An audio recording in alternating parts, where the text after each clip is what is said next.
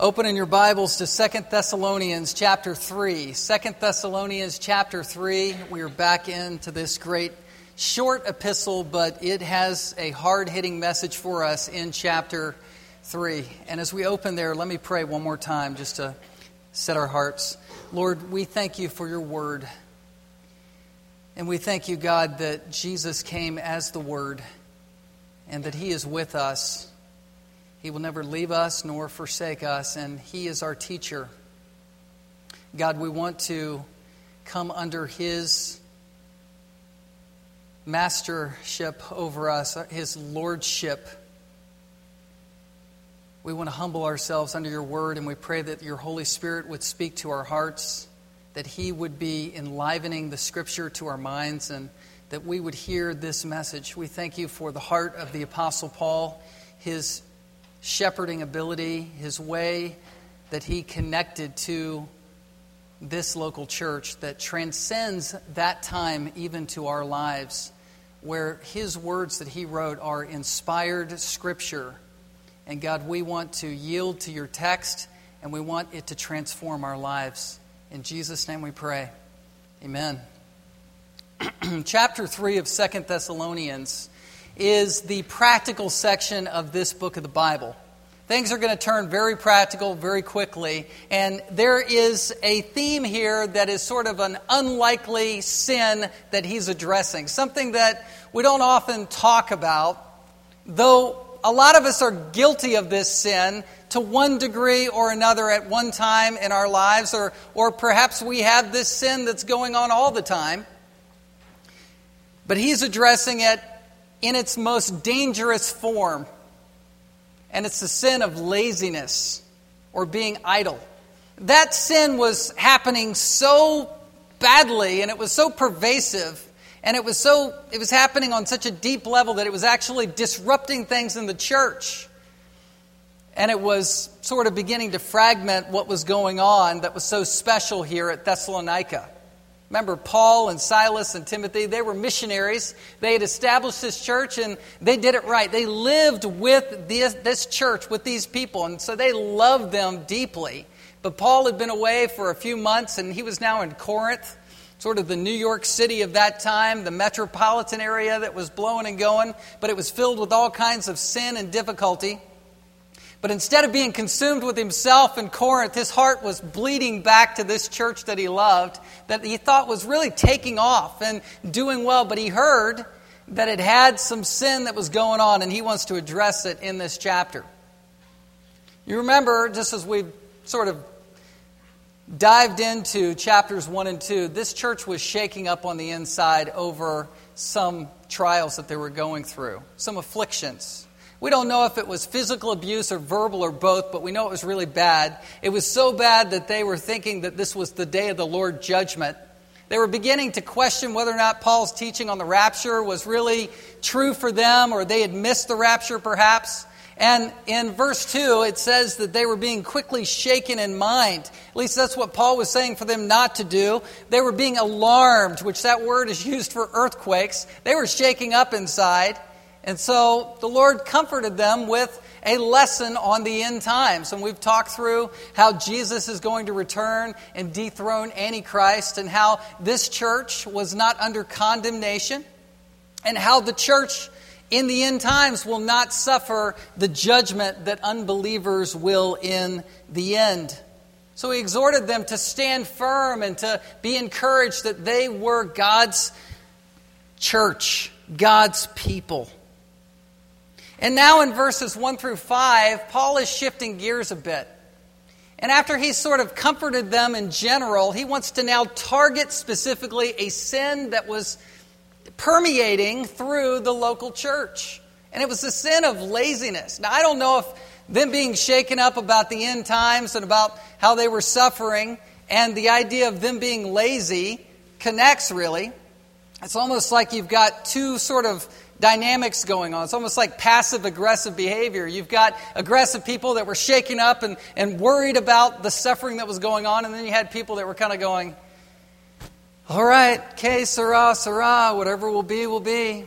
And they weren't taking responsibility for their lives whatsoever.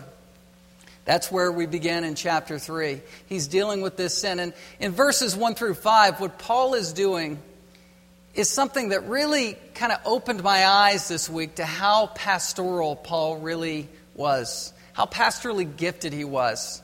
Because Paul wants to shift gears and target a specific sin that was going on in the church, and he wants to motivate this local church to deal with it. And the way that he does it is very pastoral. He, instead of barging through the doors and saying, here's this sin that's going on and you need to deal with it, he begins to infuse them with hope and with encouragement in the gospel first.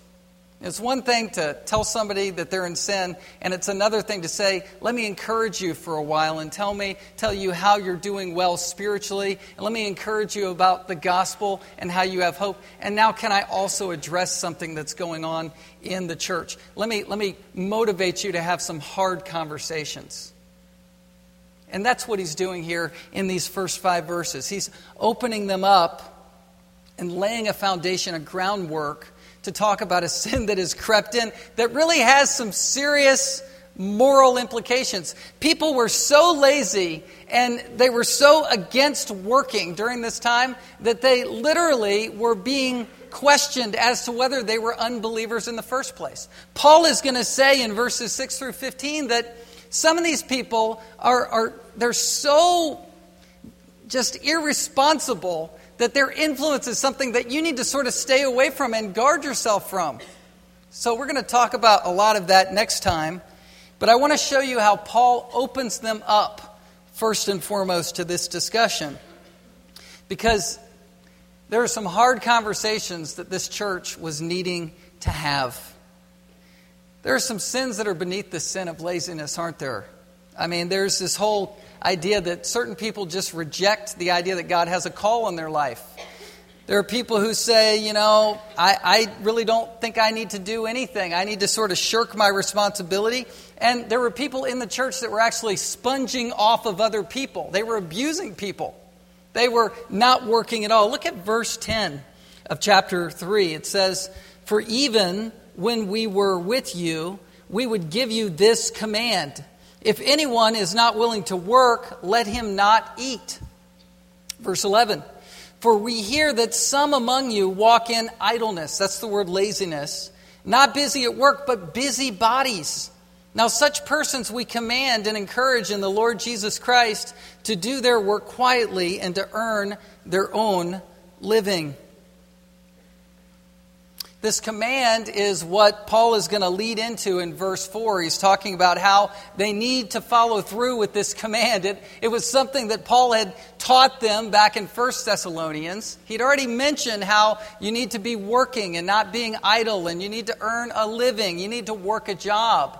And Paul now is trying to be very pastorally sensitive because he's saying, I told you that before, and I really believe that you want to make good on that command, but I kind of have to bring it up again. Sounds like kind of healthy parenting, doesn't it?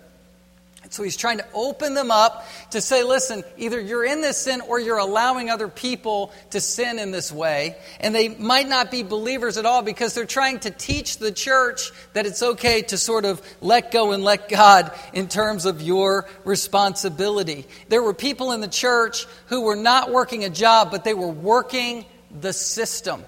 They were working the church. They're saying, hey, you know what? I'm a great opportunity for you to serve me. That's what they were doing. Look at verse 11 again. At the end of the verse, there's a play on words. They were not busy at work, but busy bodies. So they were busy, all right, but they weren't busy about what they needed to be doing in the first place, which was working a job. Now here's a question. Why weren't these people working?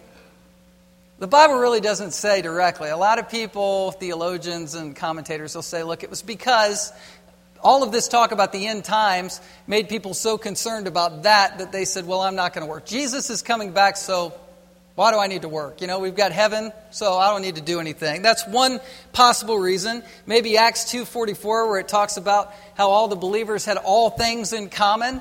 Maybe they were becoming so communal that they went from community to communism. And they're saying, look, you owe me and I need to have everything. The rich should supply its goods down to the poor, and so I'm going to keep myself poor so I'm necessary.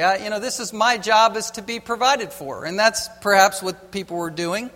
It's an opportunity for people to serve me, sometimes you have kids that grow up into adults and they stay adults and they continue to feed off of their parents' provision. And that can be a good thing, but at a certain point, kids need to be sort of shoved out of the nest, right? If they have talents and gifts and abilities to make a living.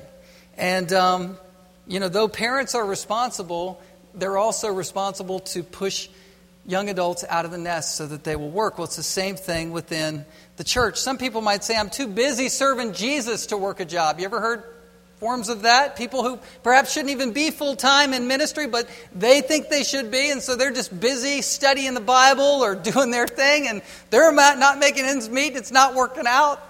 And I don't know, we might have had that stripe in the church back then.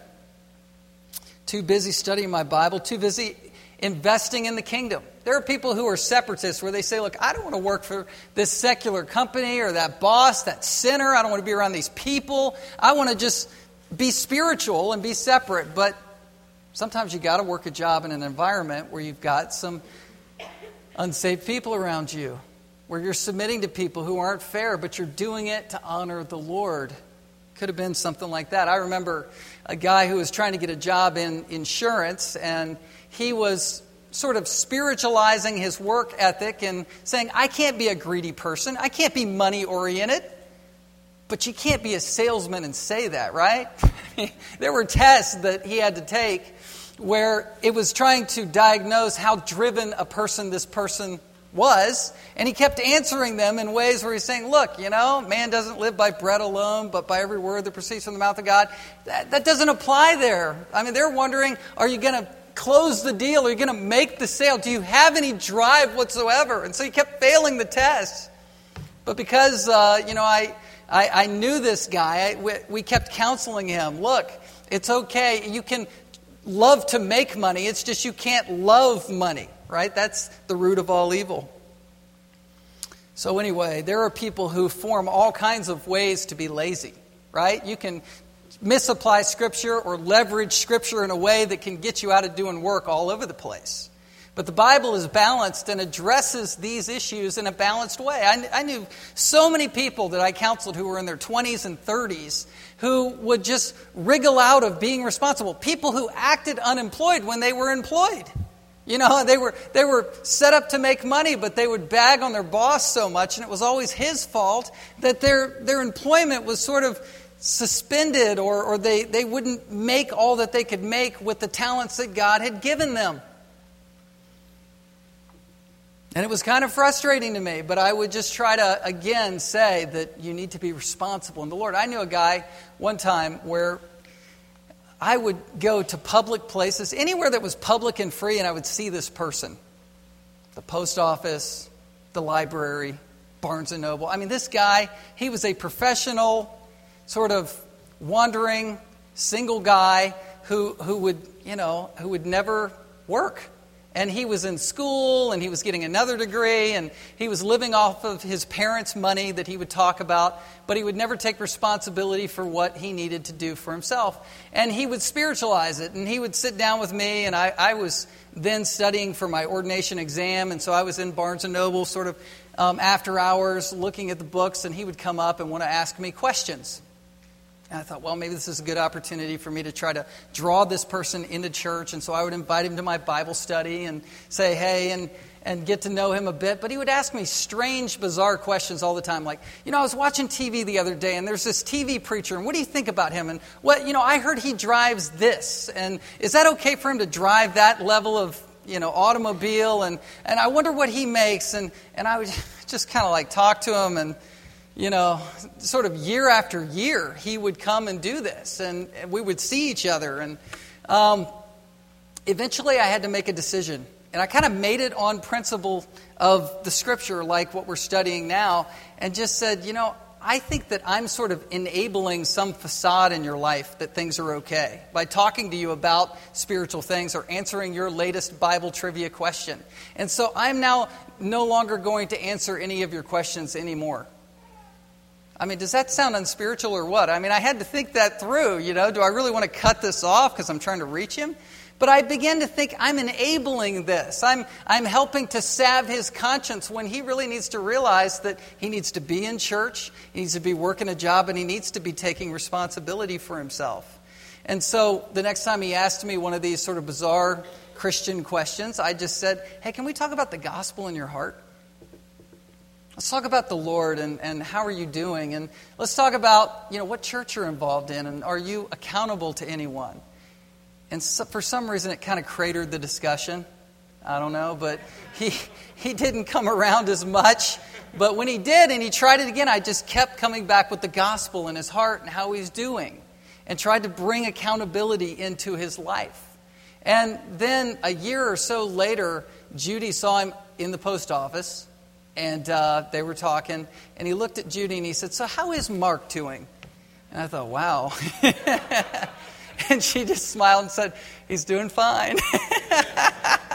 And because she knew the greater issues. And he said, how's he doing on that exam, which I, conquered years before. But it's wild to think that certain people are spinning out of control and they don't even know it. I mean, because he looked all together, but he was out of control. Now, a more extreme version also happened one time when I was an elder and trying to counsel and shepherd the flock, and there was a family where the husband was a drug abuser and he was an alcoholic, and they had several kids, and they lived in kind of a small sort of shack, and he would work jobs and lose jobs, and he'd have a job and lose a job, and he'd basically be spending his money on alcohol, and he'd come home and be drunk and beat the children, and it was just a rough situation. And eventually, as elders, we had to make a decision, as to whether or not this man was violating these principles or not, because these kids were malnourished and not being taken care of. So we had to understand that this person probably isn't a believer because he's not providing for his family. He has abandoned them, and he has found a way for him to be lazy and to squander even money that he was earning. And he went into this employer at our church and went back to him for a job, and this employer was very evangelistic and very open to this man. And so the employer sat with him and prayed with him and tried to share Christ with him and believed that he had come to faith in Christ. And so he got a job again and did it by sort of, superficially acting like he was a believer, and then ultimately things didn't work out again. And we had to work with this man and ultimately discipline him because he was not providing for his family. He wasn't willing to work to eat. So these are deep issues. And chapter 3 really begs some hard conversations. That's my point. There are some difficult conversations that come up with these kinds of issues. It might seem like an issue like laziness is not as clear-cut, and probably in some cases it's not. But when it's this severe, when people's lives are being affected spiritually and physically, it warrants this kind of hard conversation where you got to move in. But how did Paul move into these conversations? And how was he motivating the church to interact with people? Well, we find his pastoral skill in verses 1 through 5. Because he's opening up the church to be willing to have hard conversations. Hard discussions, to do the hard thing. And what we're going to find is 5 motivations to do the hard thing.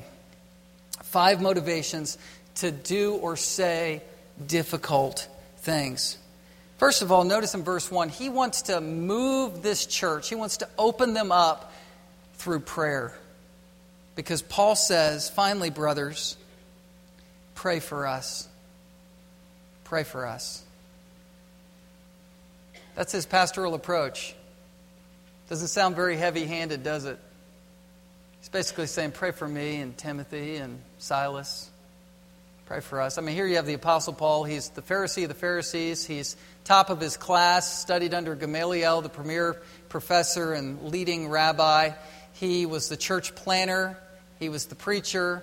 He was the author of books like Romans. He's an elite philosopher, theologian, and pastor and preacher. And he says, I can't do this in my own strength. Pray for me. It's a great way to begin a conversation when you're trying to move someone, is to open yourself up and be humble, to be transparent, to be willing to show that you don't have it all together. And Paul is also saying, pray for something that's beyond us. Let's think in terms of the impossible. Let's think in terms of what only the Holy Spirit can do, what we can't do in and of ourselves. And what he says is, pray that the word of the Lord may speed ahead and be honored as happened among you. What Paul is doing here is he's saying, look, let's pray not for my own personal needs at this point. Let's not pray for me as much as pray that we can be used again. Pray that God's word will speed ahead like it did at your church. Here you have Paul who's in Corinth, and you know Corinth was kind of a messed up place. If you read 1st and 2nd Corinthians, it's an autobiography written by Paul talking about false teachers, factions in the church, people grouping up under certain ones, like Apollos or Cephas or Christ or Paul, which person was baptized by whom, and so there was all kinds of division that was going on, and people teaming up and people backbiting and saying mean things, trying to discredit Paul's apostolic authority and leadership. There was sexual immorality, as you know, incestual relationships, and it was just a messed up place. And so Paul is saying, please pray for us, because we can't turn this thing around. And if something like what happened in Thessalonica when we were there could happen here, that would be great. So can you pray that would happen here as well? I love the way he puts it, because he's basically saying pray in a way that puts all the emphasis on the power of God and not on Paul. Right? Isn't that great? He says that the word of the Lord may speed ahead. That word speed is a sprinting term. It's the idea that it would be on the move, that it would sort of furrow the ground, that it would open people up so great things would happen. And I was sitting there thinking this week, I was sort of sitting in front of the fireplace and meditative, and snow was falling, and but my mind, even though my body was sort of relaxed, my mind was just wound up. And I was thinking, how can we make the greatest impact on the kingdom of God here in Alaska? How can we be great as a local church? What programs, how do we design the ministry to be maximally effective and exciting and compelling and moving on, how moving forward? How can we do this? And I was just dreaming dreams, but I was tempered and cautioned and comforted by this little phrase, the word of the Lord, that would speed ahead and be honored. You know what? No matter what I sort of strategize or think up, or we work together with the elders and pastors to try to bring about, the Word of God is speeding ahead. God's kingdom is being built, irrespective of me. And it was just sort of this pressure off moment for me to think the word of the Lord is powerful. This is the two-edged sword that divides between joint and marrow. This is what opens people up. Forever the word of the Lord has been spoken.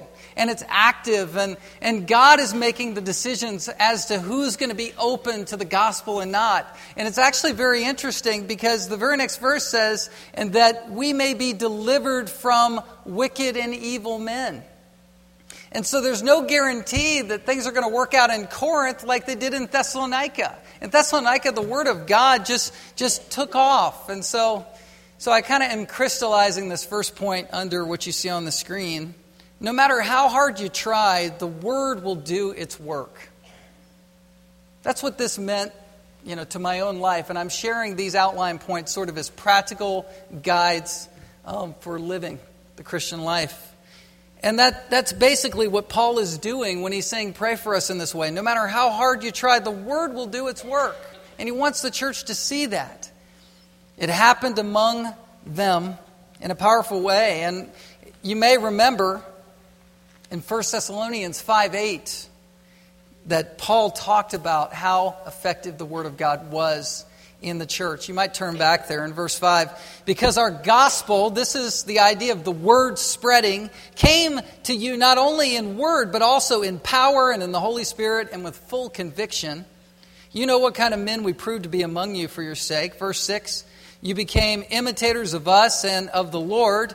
For you received, here it is, the word in much affliction, with the joy of the Holy Spirit. Paul's saying, look, this was our missionary strategy. We showed up and we spoke the Bible to you. We spoke the Word to you, and you responded with full conviction. Does that always happen? No, it doesn't. Some sow, some water, and some harvest. But sometimes the Word of God is speeding in a direction, and we're used in a powerful way where we speak truth and eyes open, and great things happen.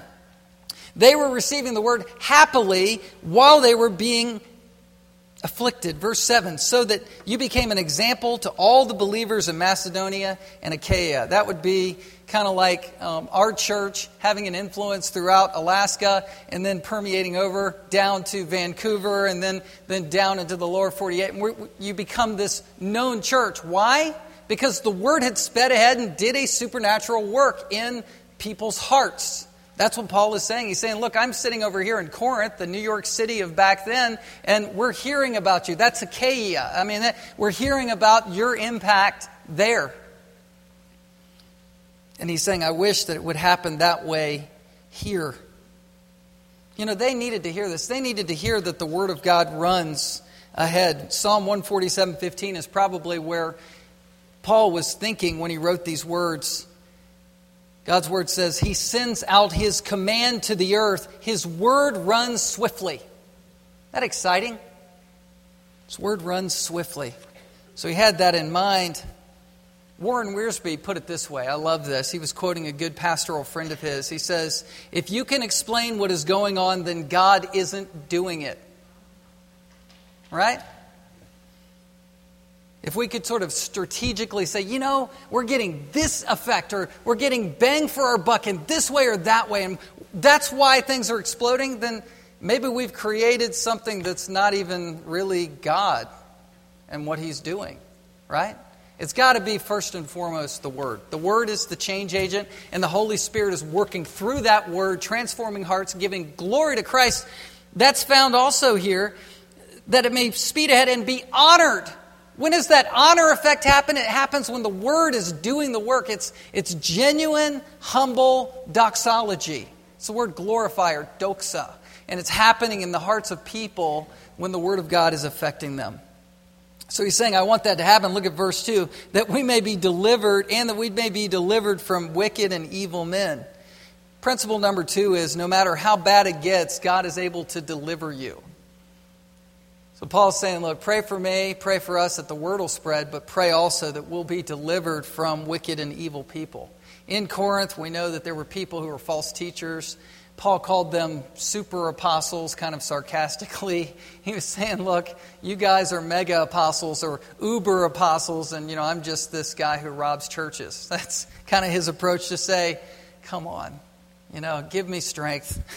2 Corinthians 11:13 through 14 says that they were disguising themselves as apostles of Christ, like Satan, an angel of light.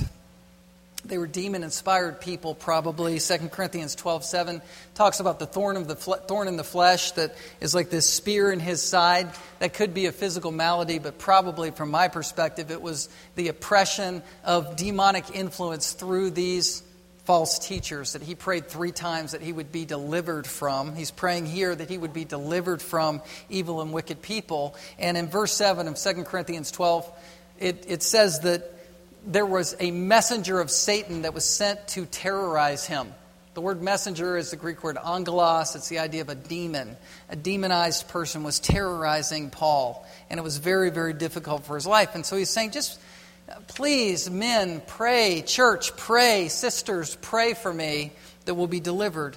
But in the way that he asked that question, or for that request, he's also saying, look, remember, God delivers. You need to hear this because you're going to have some hard conversations in your own flock, and God will deliver you from those people. Wicked people, evil people, or people who are just confused and lazy that need help. You need to be able to have hard conversations with the knowledge that God delivers from wicked people. Number 3, no matter how unfaithful you are, God will save you. That's the principle from 3. He says, but the Lord is faithful. He will establish and guard you against the evil one. The evil one there is a reference to Satan. And we are delivered from Satan on a daily basis. You say, maybe you feel like you're not being delivered from Satan, but imagine if God's deliverance wasn't there for you. There's satanic influence. There's a devil that we need to resist. We're fighting against his machinations and strategies and the way he twists Scripture and brings, division in the church and division in the body of Christ. And there is satanic influence around us, but we're being delivered presently from him because he's not bound. He's a roaring lion wreaking havoc. But we are protected because greater is he who is in us than he who is in the world, right? And so we're delivered now, but we're ultimately going to be delivered. And part of our prayer life needs to reflect that. Matthew chapter 6, which is the Lord's Prayer that we studied recently, says, deliver us from evil. But that's a masculine tense, and I believe it's deliver us from the evil one.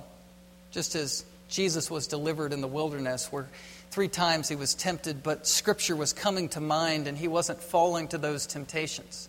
That's what Paul is saying. The Lord's faithful. He'll establish you and guard you. In other words, you're going to have some wicked and evil people in your flock and some hard conversations, but you know what? Satan is not ultimately going to win. You are going to be delivered from the evil one in this life and then in our life to come. I love that attribute of the faithfulness of God. Look at verse 3. The Lord, this is Jesus, a reference to him. He is faithful. In the Old Testament, that's the word hesed in the Hebrew, and it's talking about God's faithfulness. Just like how God was faithful in the midst of Israel and its sin. I was thinking of Lamentations 3:23, where Jeremiah, at the end of his prophetic life, where he had warned the nation over and over again, do not fall prey to idolatry, don't follow after the world system, don't follow after the Gentile nations, which would be satanically energized. But they did, and ultimately, God allowed Nebuchadnezzar to come in and destroy Judah. And as Jeremiah is standing there looking at the temple of God in Judah burned to the ground, he's lamenting, and lamentation is really the prophet lamenting over this, but he's lamenting in hope. His world is falling apart. He's watching a picture of God's kingdom burning to the ground, but he sees beyond it and is able to say the words, "Great is your faithfulness." Crying through tears with hope. God's faithful. You know what? A great definition for the faithfulness of God is God will always keep his promises. He's a promise keeper. He won't let you go. He won't let you be snatched out of his hand. No one can snatch you out of the Father's hand. Your salvation is secure because God said it that way. He's the same yesterday, today, and forever. And he's with us, even through battles, even through hard conversations. And that's what Paul is doing. Again, he's opening the church up and saying, pray for me. And by the way, let me give you some reminders. The word is speeding ahead. We're going to be delivered from wicked and evil people. And God is faithful. You're going to be established. Satan can't destroy your life.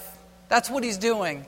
And that just is a way for the church to be able to say, okay, all right, we're under affliction. There's a lot going on. We're not under judgment. And God is faithful. And we're able to go into some church ministry here. All right, principle number 4. No matter how unsure of yourself you are, God will empower you. He will empower us. Now, this is where Paul is sort of shifting gears in what he's saying, and he's moving out of the prayer request time into a time of affirmation. And if you ever want people to listen to you about anything that is a hard conversation, a great way to open them up is through affirmation. And I don't mean by that you should do that superficially or you should do that in a way that's synthetic or manipulative, but I do believe that if you take some time and think through positive things that you can say about someone, positive spiritual qualities that people have, things that God is doing in their life that you see, ways that you can say, look, there are evidences of God's grace in your life. God is alive and well in you, and I can see this. Now, can I also mention something that's a little bit of a struggle for me, or something that I believe you need to see from Scripture? That's the way to go into a conversation. If you have a raw introduction you're perhaps going to have a raw response, right?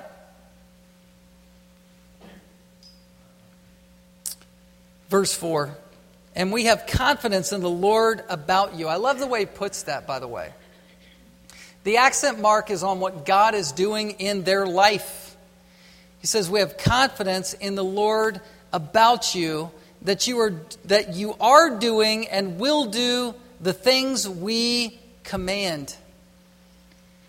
There are a lot of people out there who are affirmation junkies, right? I mean, you want to be commended. I mean, I know there are times that I do, and you sort of are searching for it. Give me that next pick-me-up. But you know what? That's like drinking a Coke. You're going to have a sugar high and a sugar low. And you don't want to live that way, because that makes sort of your life and ministry one big idol that you're bowing down to. And that needs to be slain, because God is the one that receives the glory for anything we do, right? Well, the way Paul puts things here is a great balanced way to say, look, I have confidence in the Lord about you. In other words, my confidence is in the fact that God is working in your life. Like this incredible splash effect that has happened down in Thessalonica is because of what God did. His Word did this, and I have confidence in that. And then he says, in what you're doing and will do what he had commanded. Now, don't get thrown by the word command here. Paul, as an apostle, was giving a command. He was giving a directive, but he was an apostle, so he was speaking the word of God as an inspired instrument. Just as he has written these inspired words, he was speaking these commands, and he had commanded them to follow the principle of working a job. In 1 Thessalonians, you find that command and principle was back there, and he was saying, look, I want you to live an honest and quiet life and work to provide for yourself. And he's saying that command needs to be put into effect again with my second letter. You need to be addressing this in the church. He does it in such a way that doesn't sort of provoke a man-centeredness. He's saying, look, God's working in your life, so be willing to address this command, because I know you believe in it. I know you'll do it. I remember this conference speaker who sort of created this conference that he was one of the speakers of. And somehow he was able to get some really high-name speakers to come and speak at the conference. And so when they would speak and then he would speak, it just didn't fit. He really shouldn't have been there. And I got insider information where this person actually talked to that speaker about this and just said, there's a dilemma here. Maybe you don't need to be speaking. And actually, he had some character issues in his life and probably needed to step down. And what the speaker said to him just was remarkable and scary. He said, the best part about speaking for me is the strokes I receive after I speak. I mean, that's just disqualification. He just did not need to be speaking at that time. Ministry should be cast in this way. We have confidence in the Lord's work, in what God is doing, even in spite of us. Another thing I wanted to point out from verse 4 is the idea of a command. A command. Sometimes in our culture today, even in our church culture, we bristle at that word command because we're so inundated with voices of postmodernism that say, look, you should just apply the Bible as another voice in your life, that you can apply to you one way and to you another way. But really everything is sort of relative and sort of out there and unclear. Often people are running from accountability and the authority of God's Word when they talk that way. I mean, there is a preaching book I read that said, basically when I study, I talk to certain people and they help me figure out what I'm supposed to say in my sermon. And then we pull a chair up for the Bible to interact in the dialogue. That's scary stuff, because that's the kind of postmodern thinking that says this isn't the Word of God that's forever settled in heaven, that gives us direction. I just sort of scan-searched the word command in the Bible. And that word command, and there's plenty of other synonyms for that word, but that word command alone is used 200 times from Genesis to Revelation. The word authority is used 99 times. Paul told Titus this. He said, declare these things, exhort and rebuke with all authority. Let no one disregard you. I mean, that kind of language can cause us to bristle, right? Let no one disregard you. Exhort and rebuke with all authority. I mean, who does Titus think he is? Well, he was just a guy standing up with the Bible. This is the authoritative book. Nothing that I ever say outside of the Scripture really carries any authoritative weight whatsoever with me. I mean, it's just opinion. It's just counsel. But when the Word of God speaks, we all need to listen. We're all yielding under this book together because this is the way God guides us.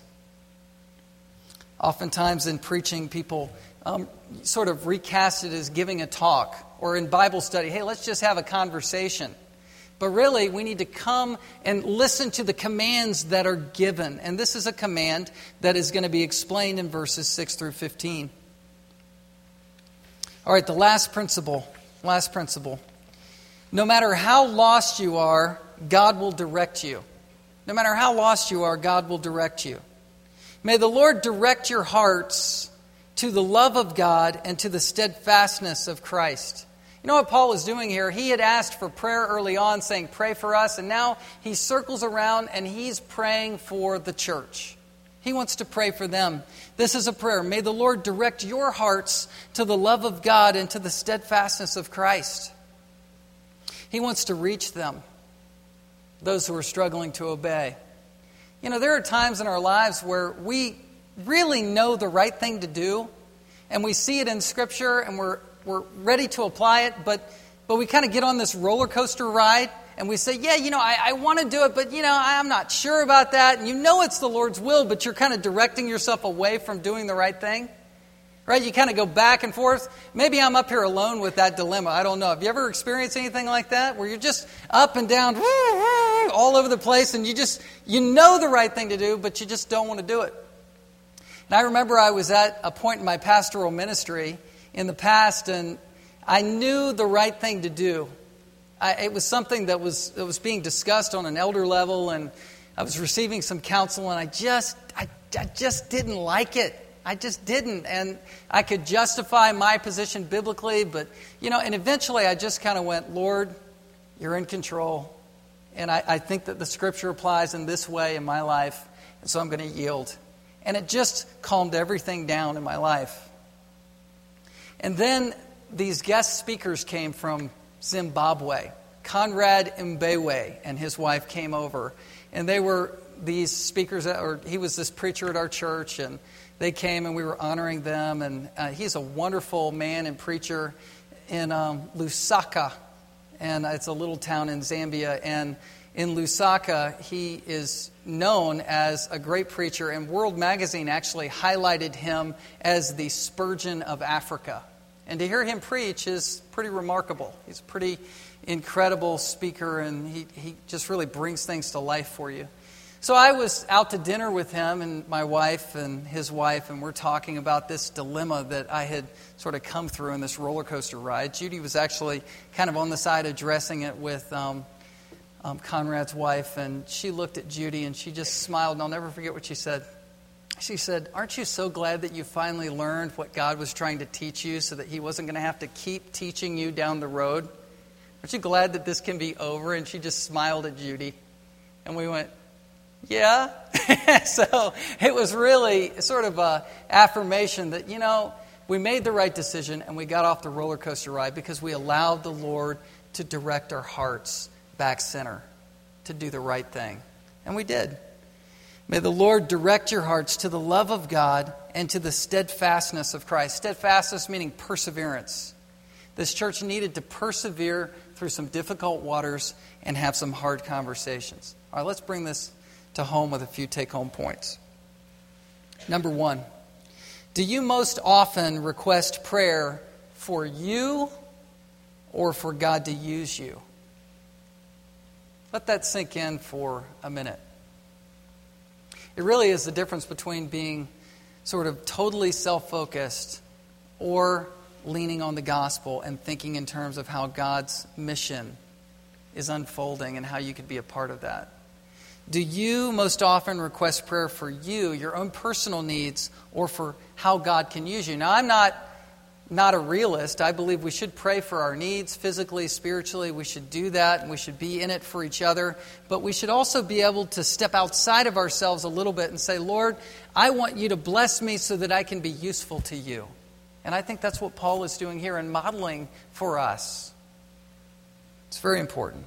It's the difference between being sort of filled with yourself and sort of being able to get out and see a greater horizon of usefulness and blessing. Number 2, do you recognize that God's Word is running ahead of you? Remember what I was saying in sort of this confession, that it's easy to get wound up in your mind in terms of what we think the best way forward is for a ministry or for a direction. Perhaps even in your job or your business, you might be thinking, man, how can I make my greatest impact in this world? And instead, we should be relying on the Lord, realizing that His Word sprints ahead, that He's doing the work. And we should place no confidence in our flesh. Number 3, do you acknowledge God's involvement in your life, delivering, establishing, guarding, and directing you? This is what Paul is basically saying to this church. God is at work in your life, delivering, establishing, guarding, and directing. God is involved in your life as believers. He is. Sometimes it's not the question of whether or not He's involved in your life. The question is, are you recognizing His involvement in your life? You see the difference? As a believer, we should assume that He's leading us, that He's guiding us, that He's working. And so I think sometimes it's important for us to say, Lord, how are you working? Let me strive to understand the way that you're working through relationships and people and experiences in my life. Number 4, do you struggle with the authority of the Bible? You say, no, not at all. I'm sitting under the Bible right now. I'm listening to expository preaching. I love the Bible.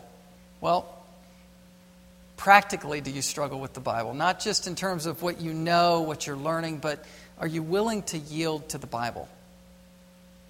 Yeah, but it's an ancient book. It's out of touch. It was written 4,000 years ago and 2,000 years ago. How could it? Is any of that in your heart? Or do you go to the Bible and say, Lord, show me how I'm supposed to live and how I'm supposed to think? Because we're fighting against postmodernism. There are voices that are in our heads that we might not even know we have in our heads that are trying to undo the authority of this book. And if we don't stand up and defend the truth, no one else will.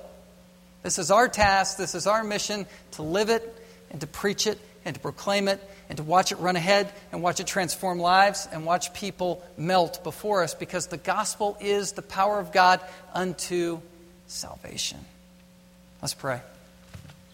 Father, we thank you for your word. We thank you that, God, you've given us a precious gift to meditate on and to know. And I pray, God, that our faithfulness in the truth would not be based on obligation or guilt or fear or duty, but, Lord, that we would just come to your truth because it's living water.